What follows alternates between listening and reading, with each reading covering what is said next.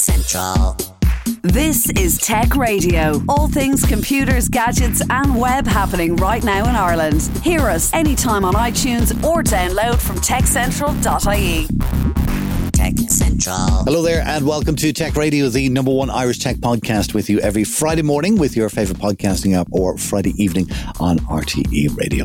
Our show this week brought to you proudly by InterSystems, and we'll be finding out more about what they're doing with data later on in the show.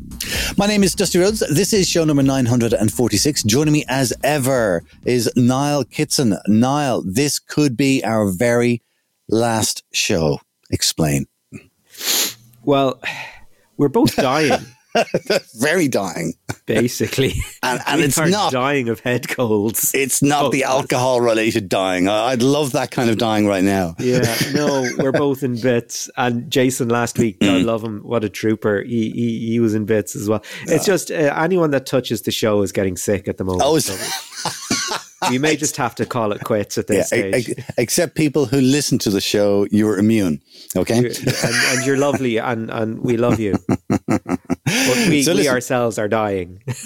we will be much better next week, and next week will be a cracking show because it's going to be our toy show for Christmas, where we're looking through. I mean, I know, what's his name? Tuberty is doing it on the TV this weekend on Friday night. But we're adults. We'll wait until December. We can, we're grown-ups that way. Grown-ups. Okay, let's get into the news then. Twitter. It's still tweeting on.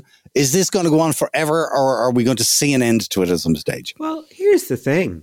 I mean, when Musk took over and fired half of the workforce, then let go all the contractors, then told the remaining people, you're either going to work under these, hardcore, inverted commas, conditions, and you either reply to my email or I assume you're gone, and lost a couple hundred more people that way, and has since come out and said, well, do you know what? I mean, you can forget about things like remote working and childcare and wellness and all this kind of thing.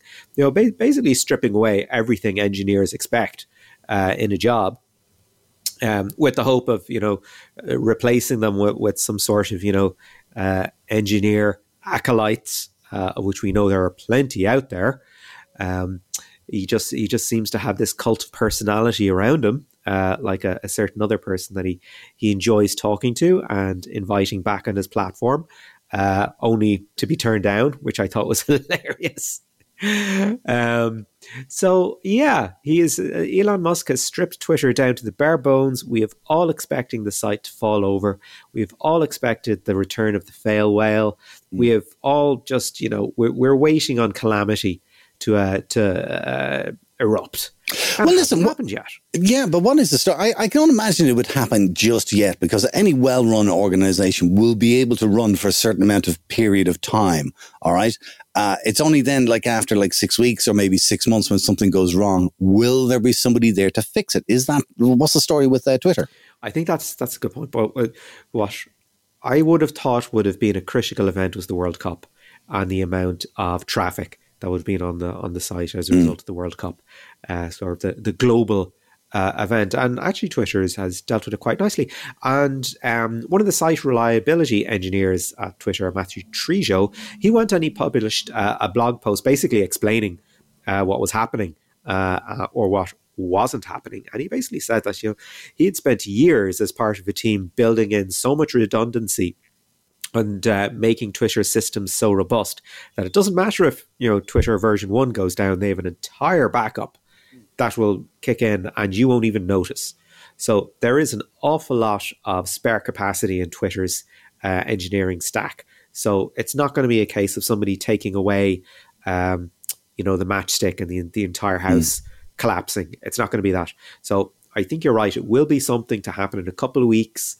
Something will happen, and they'll notice they don't have the expertise in the room to make it happen. Similarly, oddly enough, to what happened last weekend when Musk sort of removed access to everybody's keys, only to realize he needed certain people back in the buildings. So he needed the help of a guy that effectively he had laid off. He said something very nice about him on Twitter, though, so I guess that made it all better. Yeah. He is the nightmare boss, isn't he? But what about the people who?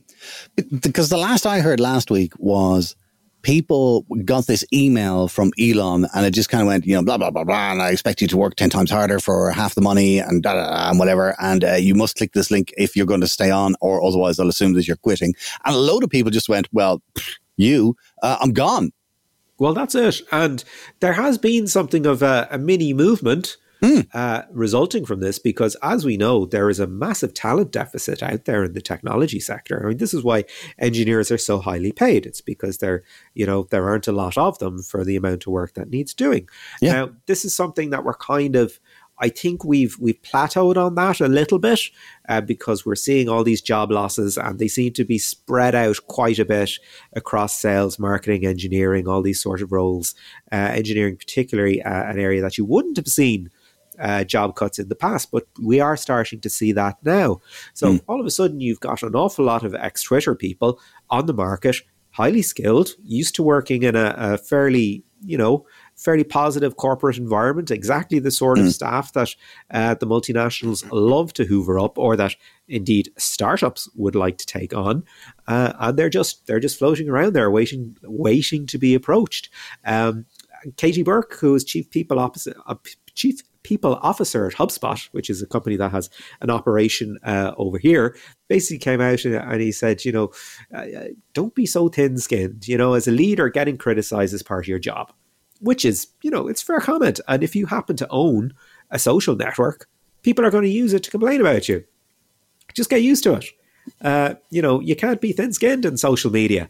And yet some people seem to think they can get away with it, that they can be, they can have their offline privileges maintained in an online space, which is really bizarre with tech people that they seem to think this. But there you go. So, you have an awful lot of companies out there just going, what have you done? Yeah, he's making really good people. Yeah, he's making the rear end of a dog out of it, really, isn't he? So, but listen, lest we go on and start, kind of just thrashing Twitter and saying that the worst employer in the world. Let's bring Apple into the conversation here, and not necessarily Apple directly, but Foxconn in China. Foxconn, always a kind of like, you hear about the staff in there and they're paid terrible and they're made to work awful hours and and all kinds of that. I mean, this is what I kind of get from the various stories. But there is unrest once again at the Foxconn corporation. Yeah, we're seeing some very disturbing footage coming out of Zhengzhou, which has a Foxconn plant there. What at the moment has been happening is that workers have been protesting over conditions, working hours, but also wages as well, which is very important. And they have been attacked by riot police as a result. Now, Apple has come out and said, look, because of these manufacturing delays, there's going to be a 14-day wait on iPhone 14 deliveries, which I know will be the most important people on a lot of people's minds, and certainly would be on Foxconn's mind. But this is basically what happened as far as I know it. And part of it feeds into China's government policy, and part of it feeds into some sort of either administrative error or trying to get one over on workers. So China has a zero COVID policy. This is it. They want to squash out COVID completely. If there's a single case of COVID, the entire areas, entire towns get shut down. That's it. Which means that you have an awful lot of people out of work for extended periods of time, which is not good, of course, as we know. Foxconn is a fairly stable employer. You will be working extremely, extremely hard, but they actually pay quite well. And they were hiring in people from, places that, or rather companies or people that haven't been working for the better part of, months, years at this stage. And they offered, X amount, which was actually pretty good money, only for people to come in and discover that they're actually going to be paid something else, which was a much lower rate, at which point Foxconn said, oh no, the original rate that we quoted you is going to kick in just 2 months after you've joined, which is, kind of ridiculous. I mean, would you do that? Would you join a large, massively profitable company on the promise of being paid one wage and then being told that you will have to work for 2 months at a lower wage for no reason? I think it happens. I think it's quite common. Really? Yeah. You're And it so wouldn't bother me. No, well, maybe I am cynical, but it also wouldn't bother me. It also depends what the difference is. You can flip that around the other way and you can say, yay, number one, I've got a job. All right. So that's a positive. All right. And I've got a job where after the first 2 months, if I'm still at it, I get a pay rise. You can look at it that way. You don't like that, though. You're too cynical. Well, I mean, I just believe in playing by the rules at which you join the game, you know? Like if you're told you're going to be paid this, fine. Actually, do you know what? I would, I'd be quite happy with that policy, especially if they're upfront about it. And I think it's very good with, like a lot of companies will put people on probation. So like you kind of get in and you do the gig for 2 or 3 months and you don't even know if you're going to have it after that 2 or 3 months. Yeah. I don't know. Same thing. The latest official comment from Foxconn anyway was that they said it was a technical error. They apologized and that's pretty much it. However, a man from the Communist Party, apparently the secretary in charge of community services, said that the workers' demands would in fact be met. Wow. All right. Okay. We'll keep an eye on that. Finally, for news for this week, and none of it is good news, really. We've seen Meta are doing layoffs, Facebook are laying off a whole load of people, and now HP are the latest to announce some job cuts. Yeah, HP, a company that you would certainly put on the more stable end of the tech sector. You know, all the big vendors, I suppose, Dell, HP, Intel, all these guys, you know, very, very stable companies. But again, we're into this post-pandemic effect where everyone that has changed their laptop or has changed their IT estate in a company, they've done it. And now what are you left with? You know, the boom is over. And as a result, it looks like HP are going to be letting between 4,000 and 6,000 people go between now and the end of their 2025 fiscal year. So it's nearly 12% of their entire workforce. It's a lot, isn't it? It's an awful lot. And it is down to, I mean, there's a lot of businesses, I think, that had their moment during the pandemic or had a moment, and now there's a retrenching. We're seeing this across the board in tech. Doesn't seem to matter what sector you're part of or what you do. Everybody seems to be experiencing this deflationary period after managing to get through the pandemic, you know, fairly unscathed in the main. Like we're now looking at companies that really made their name in the last 2 years, like OnlyFans and Cameo, if you know those two. They're pretty much on the outs. And to see big brands like HP really taking a knocking is something else. I mean, to look at some of the stats, like according to Gartner, who are an independent analyst in this, PC shipments across the world are down almost 20% from the third quarter of 2022 compared to 2021. So that just gives you an example of the sort of decline that we're dealing with here. You know, it's millions of units. And, you know, maybe buying patterns are changing. Maybe people are looking to get more out of the circular economy by, you know, exchanging parts as opposed to buying new laptops, you know, en masse. Maybe that initial buying splurge when everybody had to go home is just done and dusted. All right. Well, listen, we leave it there because I think you're about on your way out now as well, are you? Oh, stop! That's right. I am absolutely sending a strong tweet of complaint to your mother. Niall Kisson, thanks for keeping us up to date from your deathbed. That is it for the news for this week. Do remember you can get the lowdown on all things tech in Ireland with hourly updates, daily newsletters and more at our website techcentral.ie. This is Tech Central, your weekly tech podcast from Ireland's techcentral.ie. Research from this week's sponsor InterSystems has found that the majority of supply chain initiatives, which is basically finding better ways of getting deliveries from A to B, are being driven by a desire to keep pace with consumer needs, with more than 3/4 of businesses citing innovation as being vital to their organization's very survival. Chris Alexander, sales manager at InterSystems, had a chat with Niall Kitson about how companies are relying on data as the key to innovation and staying in business.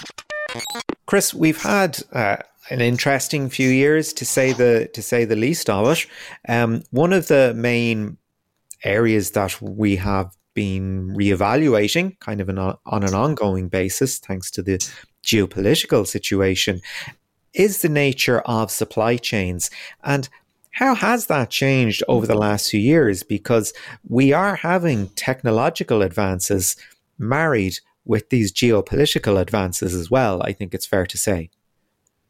Yes, I mean, you're right. We've had sort of a perfect storm, really, haven't we? With the war in Ukraine, we've got the aftershocks of the pandemic, and in the UK here we've had Brexit. So combine that with sort of worker shortages and inflation, and so the whole sort of supply chain business has been sort of battered, really. And as you say, we're in an age where we've got sort of a rapid digital transformation. Everybody's looking to go on a digital transformation journey. And so all businesses are looking to modernize systems and build real-time omni-channel connectivity to deliver just-in-time service that sort of customers increasingly have come to expect as people adjust their sort of buying patterns. So I think as a result, the sort of data accessibility and the visibility of supply chain with actionable prescriptive insights has become even more crucial to businesses in order to work in this area. And the trouble is, I mean, we were speaking earlier, but many businesses are sort of faced with that journey ahead of them, but they're stuck with a maze of outdated legacy systems and siloed information. And in some cases, no systems whatsoever, because so many companies have been forced, as you say, on that digital transformation journey that previously would have had no timetable whatsoever. They would have been in a case of, we're on the high street, we're face to face with our customers all the time. Yeah. Why would we need to sort of implement new systems, even something as rudimentary as, an inventory management system or, a CRM database or something like that. So what sort of problems have you found with companies that are looking to change so much so quickly? Is it a case of, we had all this other stuff, we just got to replace it? Or have you found an awful lot of companies just don't know what they can do? So I think it's interesting that there's the different the problems that our customers have, because they're sort of very diverse, in as much as we've got people who have got pickers in huge warehouses who are trying to keep up with ever increasing order rates, and what with COVID we had people who had 20 people, customers who had 20 people not turning up for a session. And so they had to quickly get others into a system that needed to be understood very quickly by people who weren't experienced. And so the whole, one of our customers is using our systems to, the warehouse is so big and the importance of achieving the orders on time so crucial that knowing where everybody is at any time in that warehouse, having a system that is able to automate who gets given those levels of business, but depending on where they are in a warehouse, it becomes crucial to keeping up with their orders. So that's a really interesting application where you're actually looking to keep an eye on actual physical staff, and I guess one that comes with its own sort of level of stress as well. But what other applications have you found that have made you go, actually, that's really interesting, that's going to filter into supply chain management as a whole? It's been so diverse. We've had people who are working in hospitals who, depending on which type of surgeon is actually performing an operation, then they vary on which types of tools they'd use for exactly the same operation. And so the hospital needs to know, depending on who the surgeon is, as to what instruments that guy needs. So it's something like that. And we've had other people who are trying to keep up their documentation on their carbon savings to get their carbon credits. And so they need to get some sort of blockchain information together such that they can get not only information from their direct suppliers, but their suppliers on where certain key components have come from. So there's such a diverse set of customers. But then you have the more traditional ones where we've got people who are like Marks and Spencer's have got sort of a lot of food on the shelf that can only stay on the shelf for one day, and so that they need to ensure that they're not running out too early and they're not sort of got too much waste at the end of the day. So it's hugely diverse and the different individual problems that our customers are having.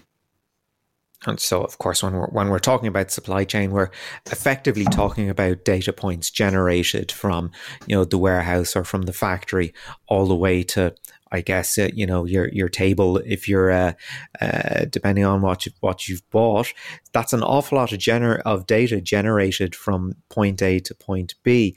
So, how have you found?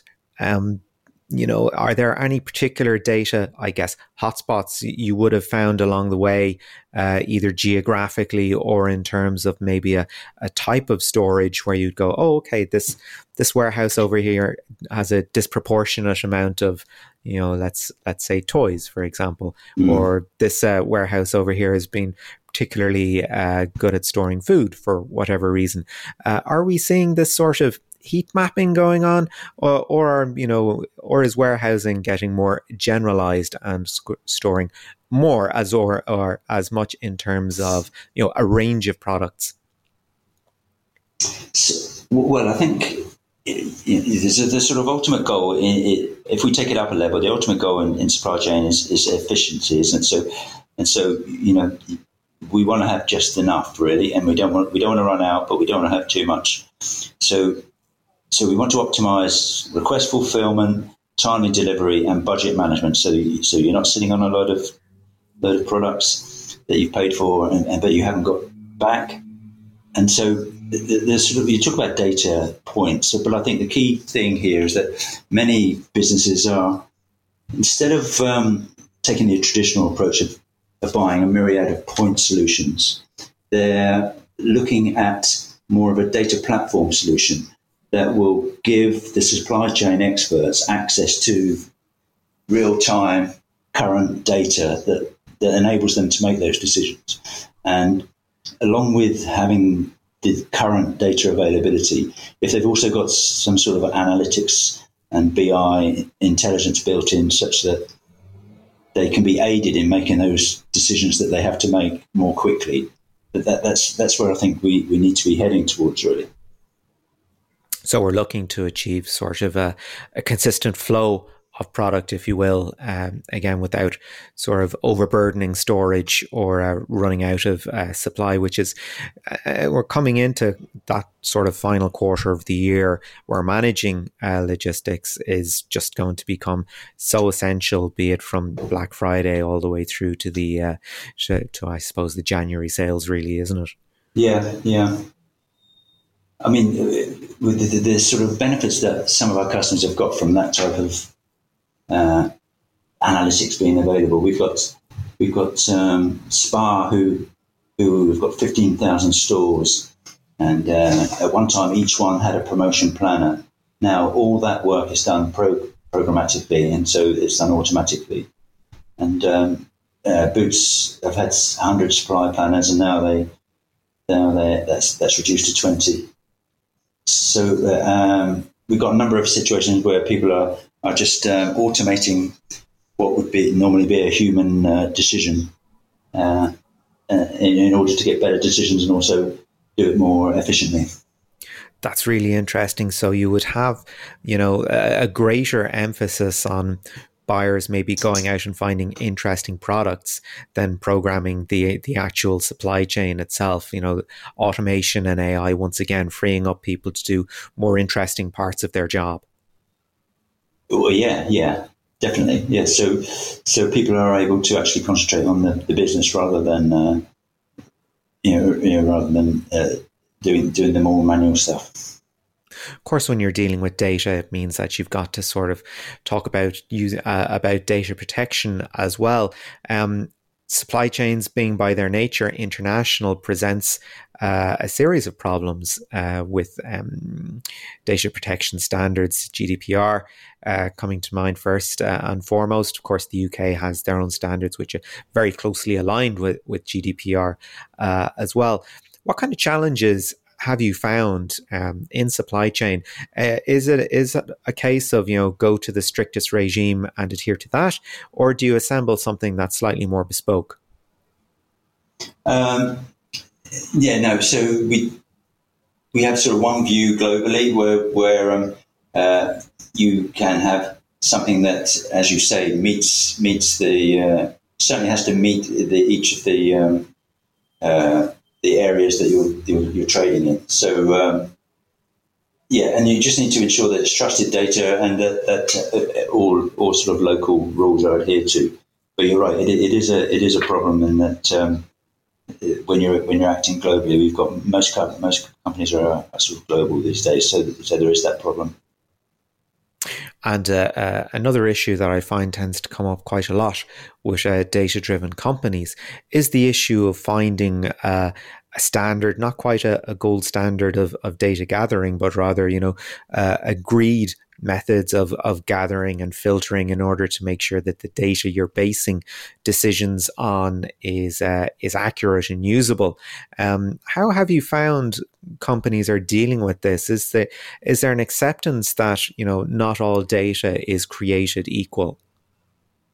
Yeah, I think so. And when we've got this term, the control tower, the ultimate control tower, where you surface your data from whatever silos you've got, and from whatever legacy systems you've got, from whatever type of data it is, structured, unstructured, social media input. So you can surface your data in one view, and when you design that system to surface that data into that single view, you make decisions along the way as to which data you think is completely trustworthy and which data is up to date, and which data you perhaps wouldn't want to be surfaced into that view such that people make decisions upon it.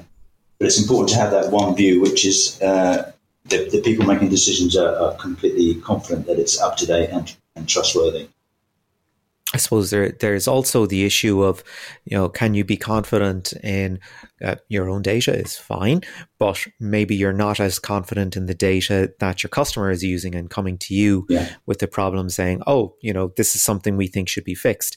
Do you go through your own due diligence as well to realize that actually, do you know what, the way you've been gathering the data is faulty, you don't have a problem here? Or conversely, yes, and your problem is much bigger than you thought you did. Yeah, but this sort of touches on the problem that I mentioned earlier, one of our customers has with respect to securing the carbon credits that it's looking for, and as much as it's being told that the components that it's buying have got certain carbon credits with them, but then it's proving that and getting that necessary certification that will prove that. So I think at all stages you need to be testing the validity of data that you're putting into this trusted format, because as they say, garbage in, garbage out. So it's no point having a perfect system that enables you to view data if that data is incorrect. And lastly, what sort of applications are you looking forward to seeing in the future? Personally, I think low and no code are going to be absolutely revolutionary when it comes to developing the next generation of data-driven apps. But would you agree with that view, or do you see it coming from somewhere else? Can you say that again? Sorry, no. Just in terms of the future of data-driven applications, very much the buzz at the moment is around low code and no code. Do you think there's something to that, or do you think maybe it's a bit soon for people to be developing their own applications? No. I think that is the way things are going to go, and they're having the ability to either give your users access to code their own systems and create their own applications, or to have that data just surfaced automatically. I think it's important to have those both available, but I think certainly the low code, no code will be upon us soon, yes. And that was Chris Alexander, Sales Manager at InterSystems, chatting with Niall Kitson. That's it for our Tech Radio Show for this week. Do remember you can get the lowdown on all things tech in Ireland with hourly updates, daily newsletters and more at our website, techcentral.ie. And of course, you can catch us every week online with our podcast and on Fridays with RTE Radio 1 Extra. Until next time, from myself, Dusty Rhodes, and from Niall Kitson, thanks for listening. Have a great weekend. Get Tech Radio. Subscribe for free with iTunes or download on demand at techcentral.ie. Tech Radio is produced by digitalaudioproductions.com. Tech Central.